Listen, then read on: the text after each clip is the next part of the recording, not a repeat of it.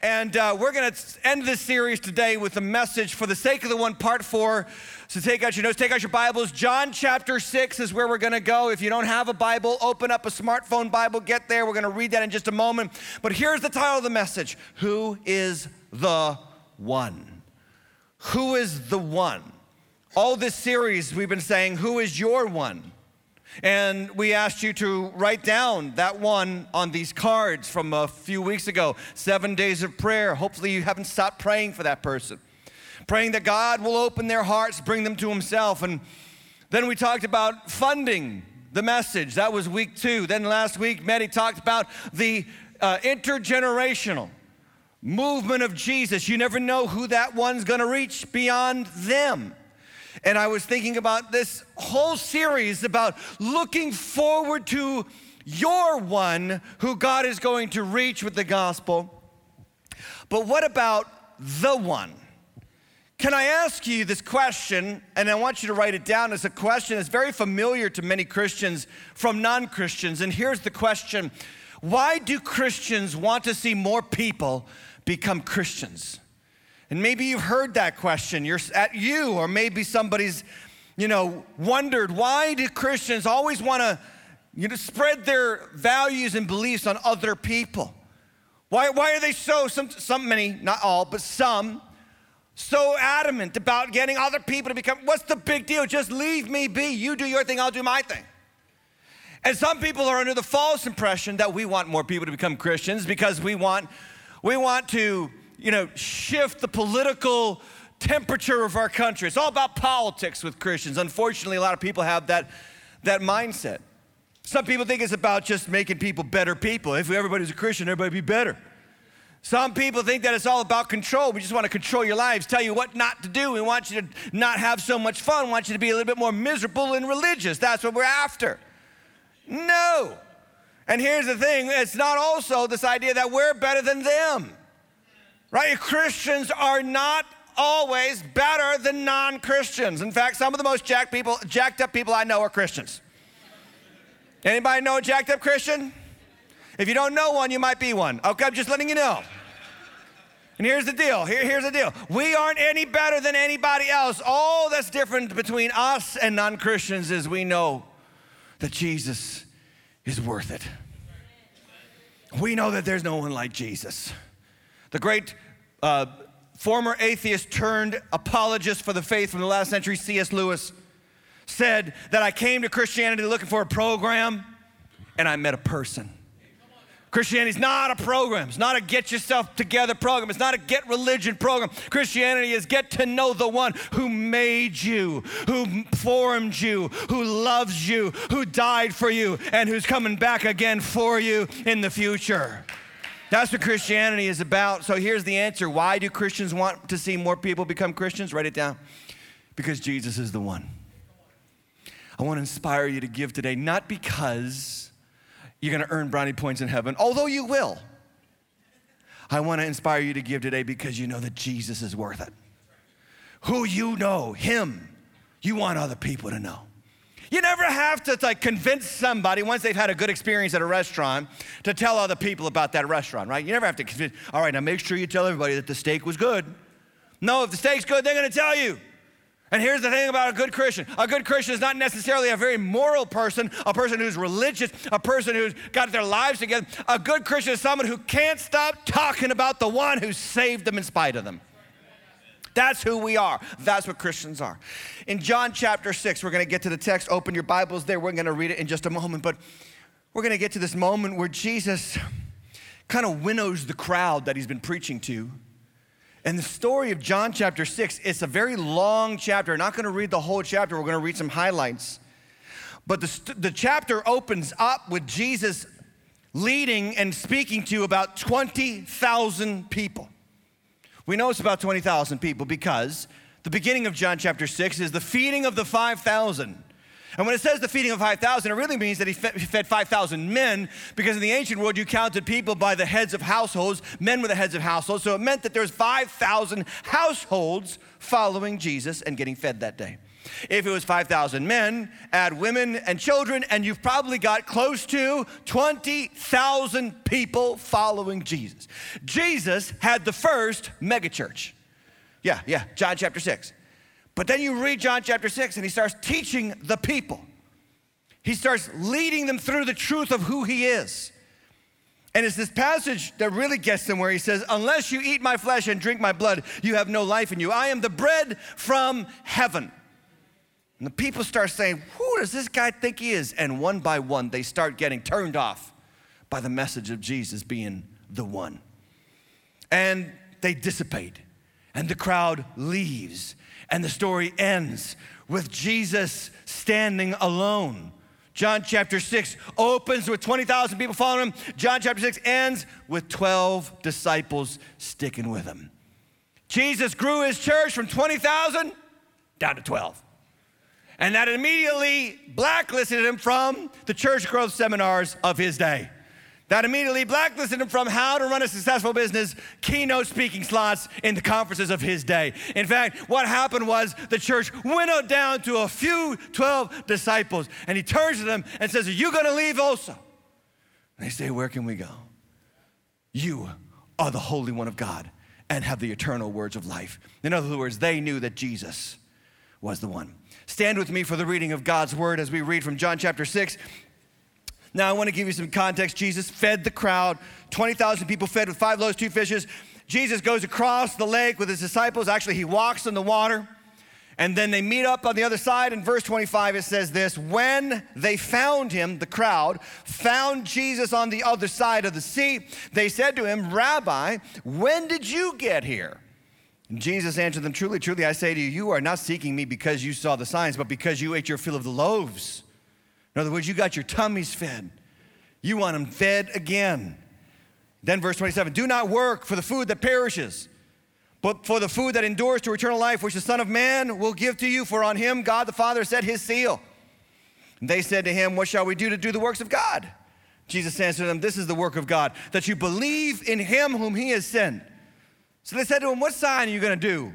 We want to see miracles. We want to see you perform. What will you do to make us believe? Our fathers ate manna in the wilderness. As it is written, he gave them bread from heaven.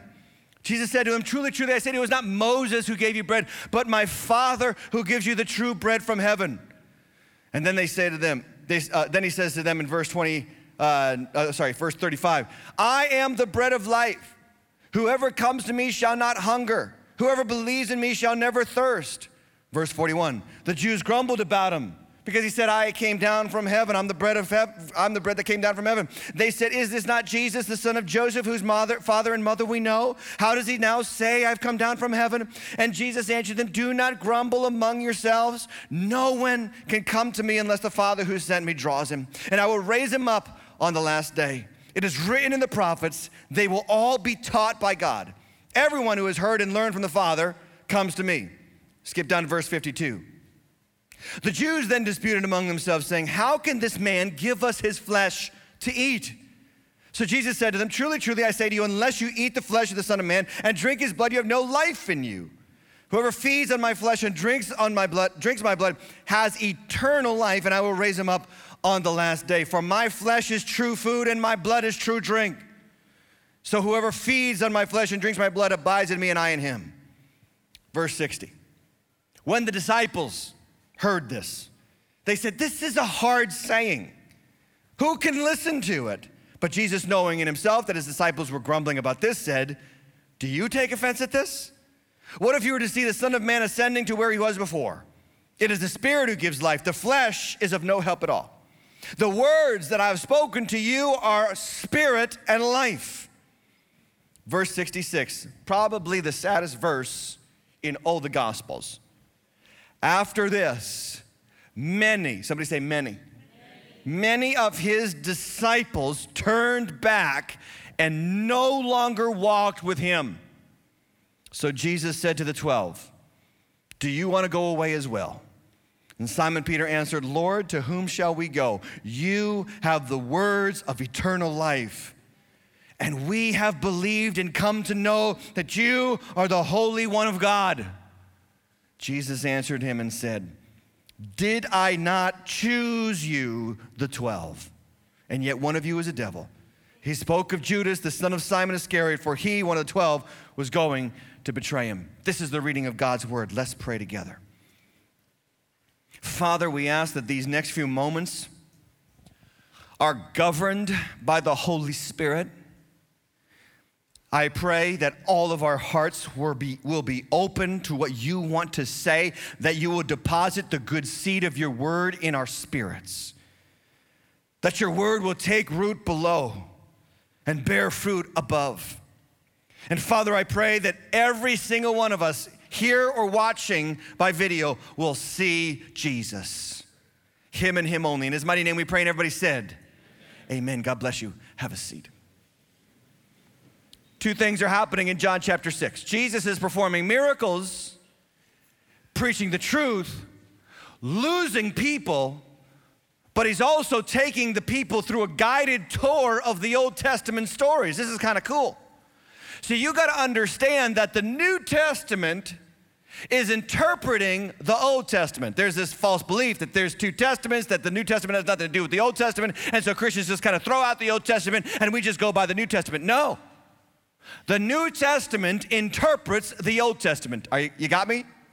The New Testament interprets the Old Testament. So Jesus does two things in this chapter early on. First thing he does is he feeds them miraculously with bread. Now these are Jews, and they would have known about a story like this in their past, right? They came out of Egypt, they wandered through the wilderness, they get hungry just like normal people do. And guess what happens? God says through Moses, in the morning you're gonna wake up, there's gonna be bread ready for you.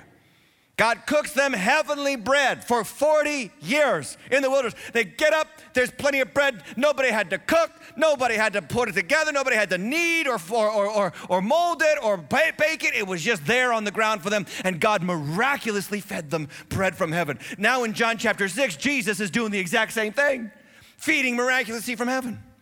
Then after that story, the scripture says that they were going to make him king by force because they were so impressed by the bread. That's what happens when you feed 20,000 people. They start to like you. So Jesus says, no, this is not what I come for. And he sends his disciples across the sea, and he goes up onto a mountain to pray. And the disciples go across the sea, and the sea is stormy, and the winds are howling, and they're fighting for their lives, and they're rowing like crazy, trying to get through the sea. And what do they see? But Jesus starts coming to them, not swimming, but walking on the water. And he says a word to them. In our English Bibles, it's mistranslated. He says this, "Take heart, I am." That phrase would have reminded them of something that Moses heard God say back in Exodus, right? What did Moses say? What should I tell them is your name? Tell them I am is my name. And Jesus says to his disciples, I am, and he leads them through the stormy waters and safely to the other side. Now the Jews would have known about a story like that too, because when they come out of Egypt, they face the Red Sea, Pharaoh's army's on their back, they're going against the sea, the army, they think they're dead, and Moses sticks out his staff over the sea and the waters divide, and God leads them through the waters safely to the other side. Jesus has brought his disciples through a guided tour, like one of those 3D roller coasters where they're bringing you right through the adventure itself and giving you a first-hand experience of what it was like to go through it. And Jesus is pointing to his disciples saying, I'm the one who made the bread, and I'm the one who calms the seas. I'm the one you need. And as the people start to listen to him, they start to realize the claims that he's making. This is not just some prophet. This is not just some teacher. This is a man claiming to be God. As Jesus says in John 5:39, just the previous chapter, John 5:39, he says, look, you search the scriptures because you think they give you eternal life, but those scriptures do what? Everybody say it. Point to me. The Bible is about Jesus. Ladies and gentlemen, let me help you understand something. The Bible is not a religious manual on how to get your life together. The life is not a roadmap for living. Life is not a blueprint for life. The Bible is the story of how God sent his son Jesus into a world lost in sin to bring us out and make us his children once again, to restore what Adam lost and to bring us safely into his kingdom in peace and in joy. That's what the Bible's about. And at the end of this chapter, when Jesus makes these claims, the Jews are just not having it. And Jesus' congregation goes from 20,000 down to 12.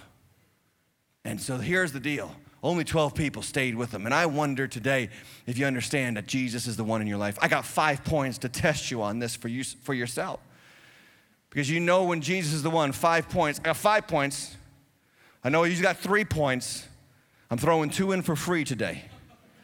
So whatever you were going to give at the end of this message, double it. Amen. Point number 1, Jesus is the one. Write it down. When I realized that temporary satisfactions are only temporary. Yeah. Temporary satisfactions. And this world is all about temporary satisfactions.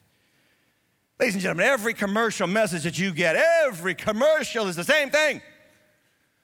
You're not what you should be. You don't have what you should have. And if you buy our product, you'll get there. Want to lose weight? There's a pill for that. Want to be happy? There's a pill for that too. Want to avoid COVID? There's 2 shots and 2 boosters for that. We got what you need to be happy. We got what you need to be satisfied. And here's the thing. Sometimes God lets us have what we think we need to be happy. And then we get it, and then we realize we need something else to be happy. I mean, it's the trajectory of life. Some of you are in high school and you're thinking, as soon as I get out of high school, I'll be happy. And you get to college, you're like, as soon as I get out of this college, I'll be happy. And you're single and you're like, as soon as I get married, I'll be happy. And all the married people need to be like, yeah. That's why all the people that come to me at the altar to get married, I'm always like telling them, all right, listen, you're gonna hate each other one day. But they don't listen, so I tell it to the crowd. Everybody pay attention, because in 5 weeks, these people are gonna come back to me for marital counseling. Because they think that life is gonna be great from now on. It's not. Whatever we think is gonna make us happy only usually gives us temporary happiness. Can I get a witness from anybody in this house? Oh, as soon as we have kids, we're gonna be happy. I'm in the stage where it's like, as soon as we get these kids out of the house, we're gonna be happy. But when you get the kids out of the house, it's just you and that person again. That's why you had kids in the first place, because you were bored with each other initially. Merry Christmas, everybody. Are you encouraged by this message? Temporary satisfactions are only, and Jesus is the one when you realize it. I don't know how long it's going to take. Some of you are stubborn. It's going to take until you're 80. Some of you are young. You already realized that. Rejoice and be glad that God did not have to have 80 years of you getting frustrated with false idols. And whatever we think, whatever we imagine, this is going to make my life satisfactory. It doesn't last. And the Jews that day in that wilderness had to realize that. Look what it says in verse 25 again. They hunted him down on the other side of the water. And they found him on there. Because why? Because they fed him the day before. And they show up, they're all like nonchalant. They're like, oh, Rabbi, when did you get here? Jesus knows their thoughts. He's not a dummy. He knows exactly what they're thinking. Verse 26, he says to them, truly, truly. And by the way, whenever Jesus says truly, truly, it means he's going to open a can of truth on you. He says, you're not seeking me. You want your tummies fed again. Then he says in verse 27, don't work for food that perishes. Listen, anything that you think is going to make you happy in this life, I got nothing wrong with that. There's not necessarily anything wrong with those things. It's just that they perish. Eventually, the job that you longed for gets old. Come on, somebody. Eventually, the person that you married gets old. Come on, somebody. And so do you, so don't be all judgmental. You know what I'm saying? It's not that there's something wrong with it. It's just that we experience that there's something still missing no matter what we add to our lives. I got a book that I keep on my shelf for 2 different reasons. This book inspired me many years ago. It's called Delivering Happiness by Tony Hsieh. Tony Hsieh started a company in 1998 called Link Exchange. During the dot-com boom, his company took off, and Microsoft bought him out for $187 million. He was 23 years old. He took the $187 million, he started investing in little companies because he was a go-getter, an entrepreneur. And he fell in love with one particular little shoe company. The shoe company was called Zappos. And he decided that he was gonna make an all-in bet on this online shoe company. And it came to a point where the company was out of money, they weren't making money, they knew they had to buy all this product, they knew they had to make a substantial investment. And he reached out to all of his venture capitalist friends and he raised $0. Nobody wanted to invest. And so he writes in the book in page 103, he says, I knew it was gonna have to be me going all in for shoes. And so I did it. And he took his $187 million from Microsoft and he dumped it into this failing little shoe company. And it took off. Years later, he sold that company to Amazon.com for $6 billion. That story inspired me back in the day because I thought here was a guy going all in for shoes. And I said to the church back then, I said to the staff, I said, guys, I want to be part of a church that goes all in for souls. Anybody with me? I mean, if that guy will sell out for shoes, the church has got to sell out for souls. Now the rest of the story.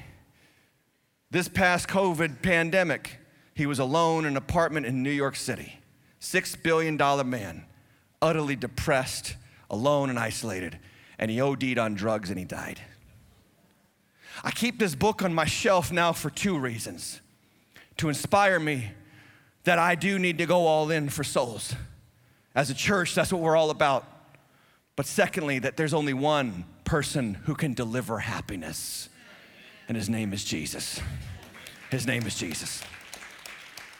Now, the Jews wanted more bread, but they should have known through their own story that no, more bread won't satisfy, because the story of the Israelites, when they came out of Egypt and they started eating daily bread, they even got sick of the daily bread. Numbers chapter 11 tells us this. It says the people of Israel also began to what? Complain. And what do they say? Oh, for some meat. We want some T-bone.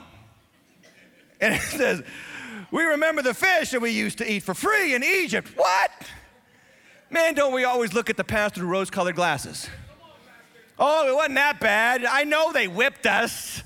I know they starved us, but on occasion they gave us free fish. I mean, this is how we do it, though, as Christians, too. And watch out, new Christians, because this is what the devil will come and tell you, that your old life was actually better than this new life.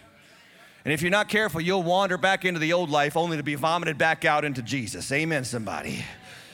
I say, all we see is this manna. All we see is this manna. See, whatever we think satisfies us eventually gets old to us. We're made for the one who made us. Here's an old song from the 70s about a man who was stuck in what he thought was a loveless relationship. And he was sick of it, going through the routine, the ritual, just got stale.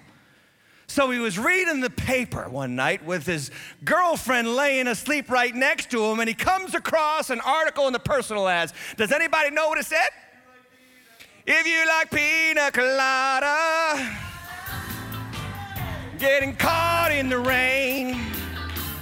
If you're not into yoga, if you got half a brain, if you like making love at midnight, dunes of the Cape, yeah, I'm the one that you look for. Write to me and escape. So he goes and he answers the ad. And the ad comes back to him, and then they decide to meet up at O'Malley's, an old bar down the street. And when he gets there, the final verse is hilarious. And it says this: so I waited with high hopes as she walked in the place. I knew her smile in an instant. I knew the curve of her face. It was my old lovely lady. And she said, oh, it's you. Then we laughed for a moment. And I said, I never knew that you like pina coladas and getting caught in the rain. This is a story about a man who thought that if he left the one he was with, he'd find something better, only to find the one that he was with. And so many times in our lives, we think if we just leave God and find something better, if we just run from the Maker, if we just go after this world and all it has to offer, we'll finally realize that the only one that truly makes us happy is the one who made us in the first place. Jesus said in John chapter 6:35, I am the bread. If you come and eat, you'll never be hungry again. If you come and drink, you'll never be thirsty again. Number two, Jesus is the one when I realized that earthly power corrupts. Earthly power corrupts. We have a saying, power corrupts, and absolute power corrupts absolutely. Now, every 4 years, our country flips out because we are wondering and fearful of who's gonna have the power. And if there's one thing that the COVID-19 pandemic has taught me, it is this, that governments love power. And when they get it, they don't like to give it up. And this world is all built on that. Who is running whose lives? Who's in charge? And this is what the Jews wanted from Jesus, because look what it says there in verse 28. They said to him, what must we be doing to do the works of God? Now what they're saying is, we want the power you got. What do we need to have your power to do the works of God? Was Jesus' answer. This is the work of God. Believe in me. Believe in me. In other words, surrender your rights. Surrender what you think will make you happy. Surrender control of your life. Do you know what a Christian is? A Christian is somebody who has given up control to Jesus. Lay down the power that you want, and you will find power in me. Verse 40, he says, this is the will of my Father, that everyone who looks on the Son and believes in him I will raise up on the last day. Now, the Jews should have been very aware, too, that power corrupts. That was in their history as well. There was a man named David who gave them power over their enemies.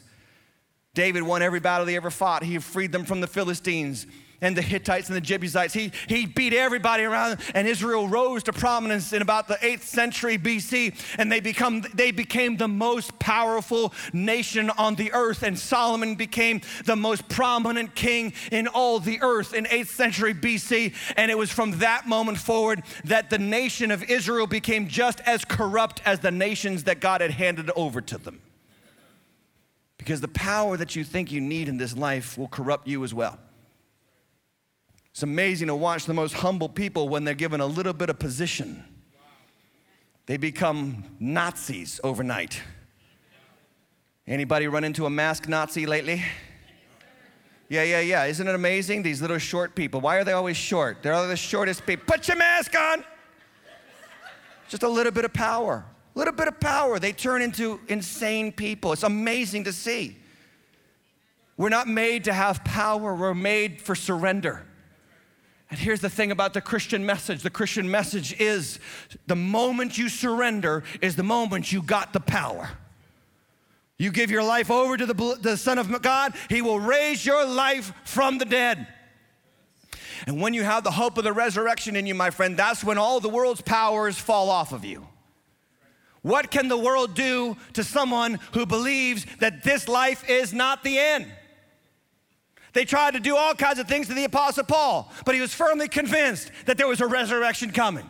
So they locked him up in prison. And they said, well, take away your rights. He said, that's no problem. I'll just witness to the prison guards until they're annoyed. Then they're like, we're gonna cut your head off. And he's like, that's all right, to die is gain. To depart from this world and to be with Christ is far better. Let's go, let's do it. What can you do to somebody who believes that the next life is the real life? That's how the world loses its hold on you, my friend. That's how you stop worrying about COVID-19. That's how you get your courage back. That's how you get your faith back. That's how you stop walking in the fears of this age and start walking in the faith that is in Jesus Christ. Because you know there's a resurrection coming. Jesus is the one, number 3, when I realized that it's only God's grace that saves. It's only God's grace that saves. And again, in John chapter 6, Jesus is winnowing the crowd. And by the way, good preaching always winnows the crowd. From the believers from the real believers. The fakes from the real ones. So verse 41, Jesus can pick up on this and they start grumbling. They're like, hey, who are you to say you come down from heaven? We know your mom, we know your dad, Joseph, we know who you are. How can you say that you came down from heaven? And I love how Jesus just goes full sovereignty of God on them right here. Look at what it says in verse 43. Jesus answered them, don't grumble among yourselves. Verse 44, what? No one can come to me unless the Father who sent me draws him. Full sovereignty of God. Jesus wasn't worried about the results because he knew that God would bring the ones that he wanted to bring to himself. I'll raise them up on the last day. Some of you need to underline that sentence. No one can come to me unless the Father first draws. You know what? You know that verse gives me great comfort in my life. It should give you great comfort, Christian. It should give you great comfort to know that the only reason why you are now a Christian is because God worked the narrative of your story to the point where you surrendered to Jesus. You're here today not because you made the decision. You're here today because the Father reached out to you and drew you to his Son, Jesus Christ. And why should that bring you great comfort? Because God never starts something he doesn't plan on finishing.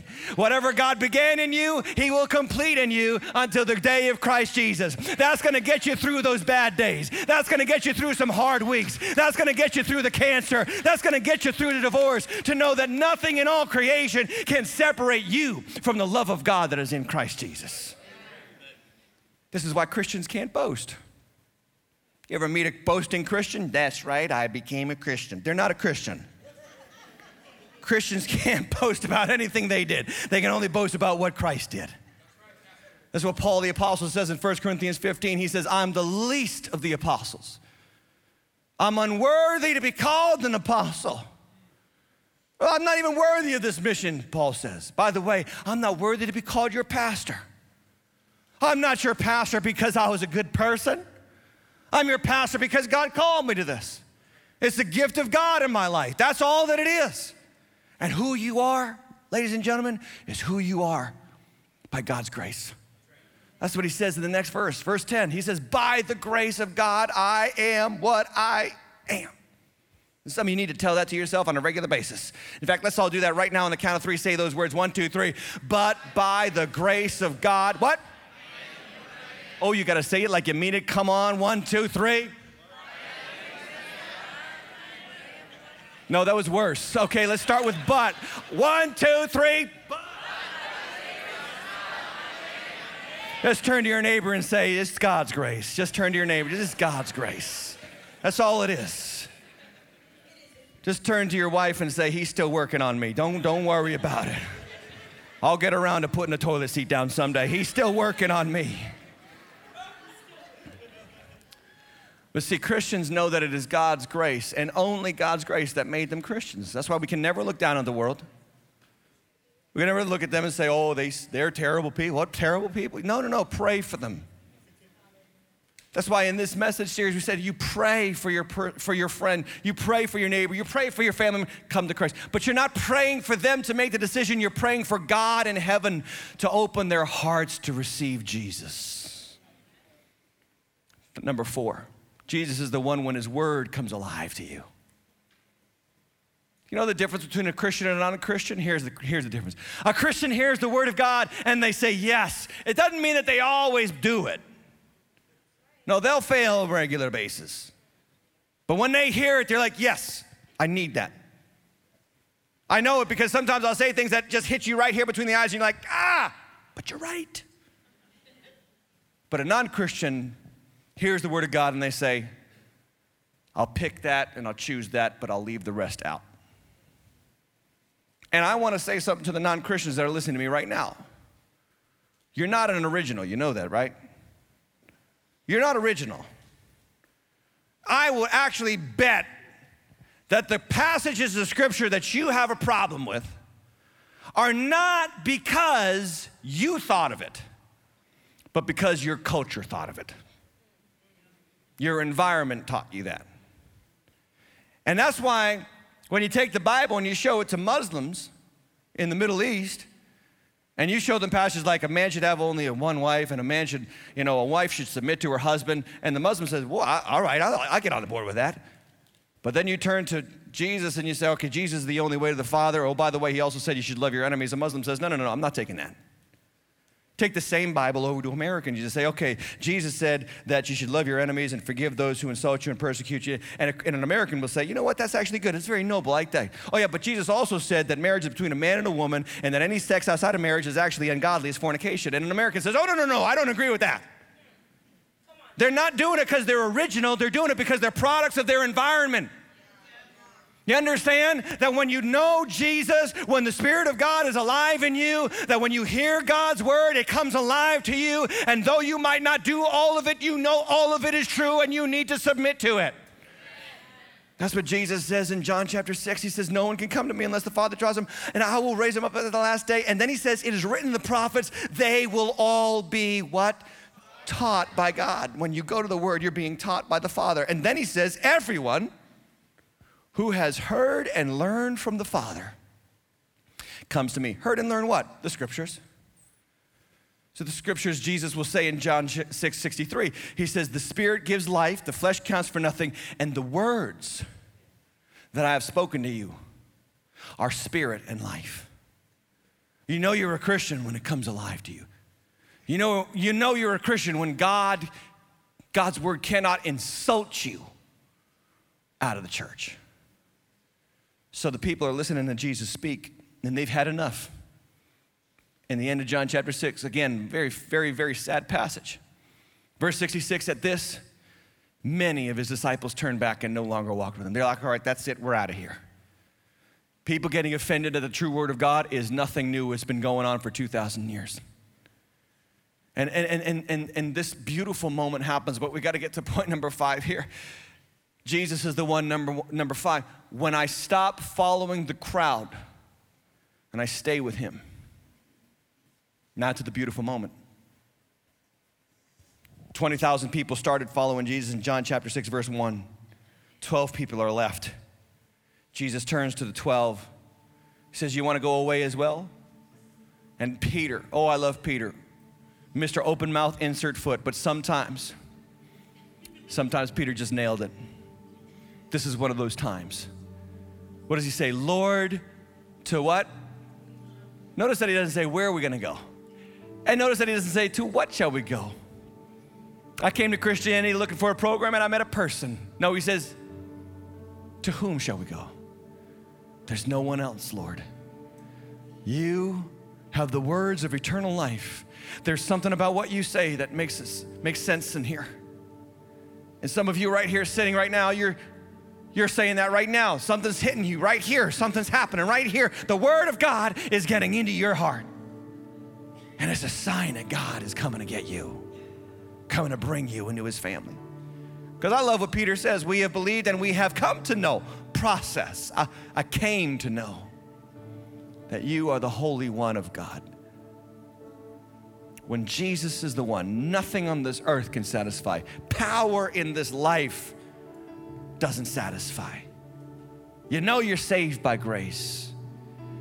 When the world walks away, you hang on because you know he's worth it. The old story goes of an old man and his son. They used to love traveling the world together, collecting pieces of art, rare pieces of art, Monets, Rembrandts, Van Goghs. The collection was impressive. Eventually war broke out. The son had to go away to war. He fought in a battle. In a terrible skirmish, he ended up having to give his life for his country. And in the process, he saved a few friends along the way. News came back to the father that his son was dead and he grieved horribly. A couple of years later, there's a knock on the door. Father opened the door to the man. He said, you don't know me, but I know your son. He gave his life for me. And we were good friends overseas in that war. And I got to know him and he told me about your love for art and I want to give you a gift in honor of your son. I'm not a great painter by any stretch of the imagination, but I painted a portrait of your son. And he turned the portrait and showed him to the old man. And the old man was overcome with emotion as he saw how wonderfully this young man had captured his son's personality in that portrait. Years went by. That portrait was a precious heirloom of that man, hanging over the mantle of his fireplace. And then the old man died, and word got out there was going to be an old wonderful auction of all this man's works, all the priceless pieces of art going on auction that day. All the rich and fabulous people came to that auction waiting to buy the Rembrandts and the Monets and the Van Goghs, and they were ready for it. And the man hit the gavel on the table, and the first piece of art that was presented was the portrait of the old man's son. And he said, here's our first piece of art. Who will give me $10? Nobody said anything.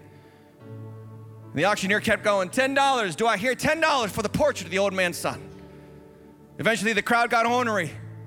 They said, we don't want this piece. Give us the masterpieces. That's what we came for. Let's get the auction started. The auctioneer said, $10, just $10. Will anyone take it? And an old man walked in from the back. It was the old servant of the household. He said, I'll give you $10 for the portrait of the son. The auctioneer said, once, twice, sold for $10 to the old man in the back. At that, the man slammed the gavel down on the pulpit one more time and said, my friends, the auction has concluded. They said, what are you talking about? Let's get on with the real paintings and the real masterpieces. He said it was stipulated in the old man's will that whoever gets the son gets it all. Ladies and gentlemen, when you got the son, you got it all. You got it all. So the sermon in a sentence, ladies and gentlemen, is this: Jesus is the one who satisfies your soul, who empowers your life, and whose word you follow, no matter what others say you're doing. When we give right now, we're not giving just because we want to see people saved. We do, we desperately do, but down deep in our hearts is a belief that no one satisfies and nothing matches up to eternal life in Jesus Christ.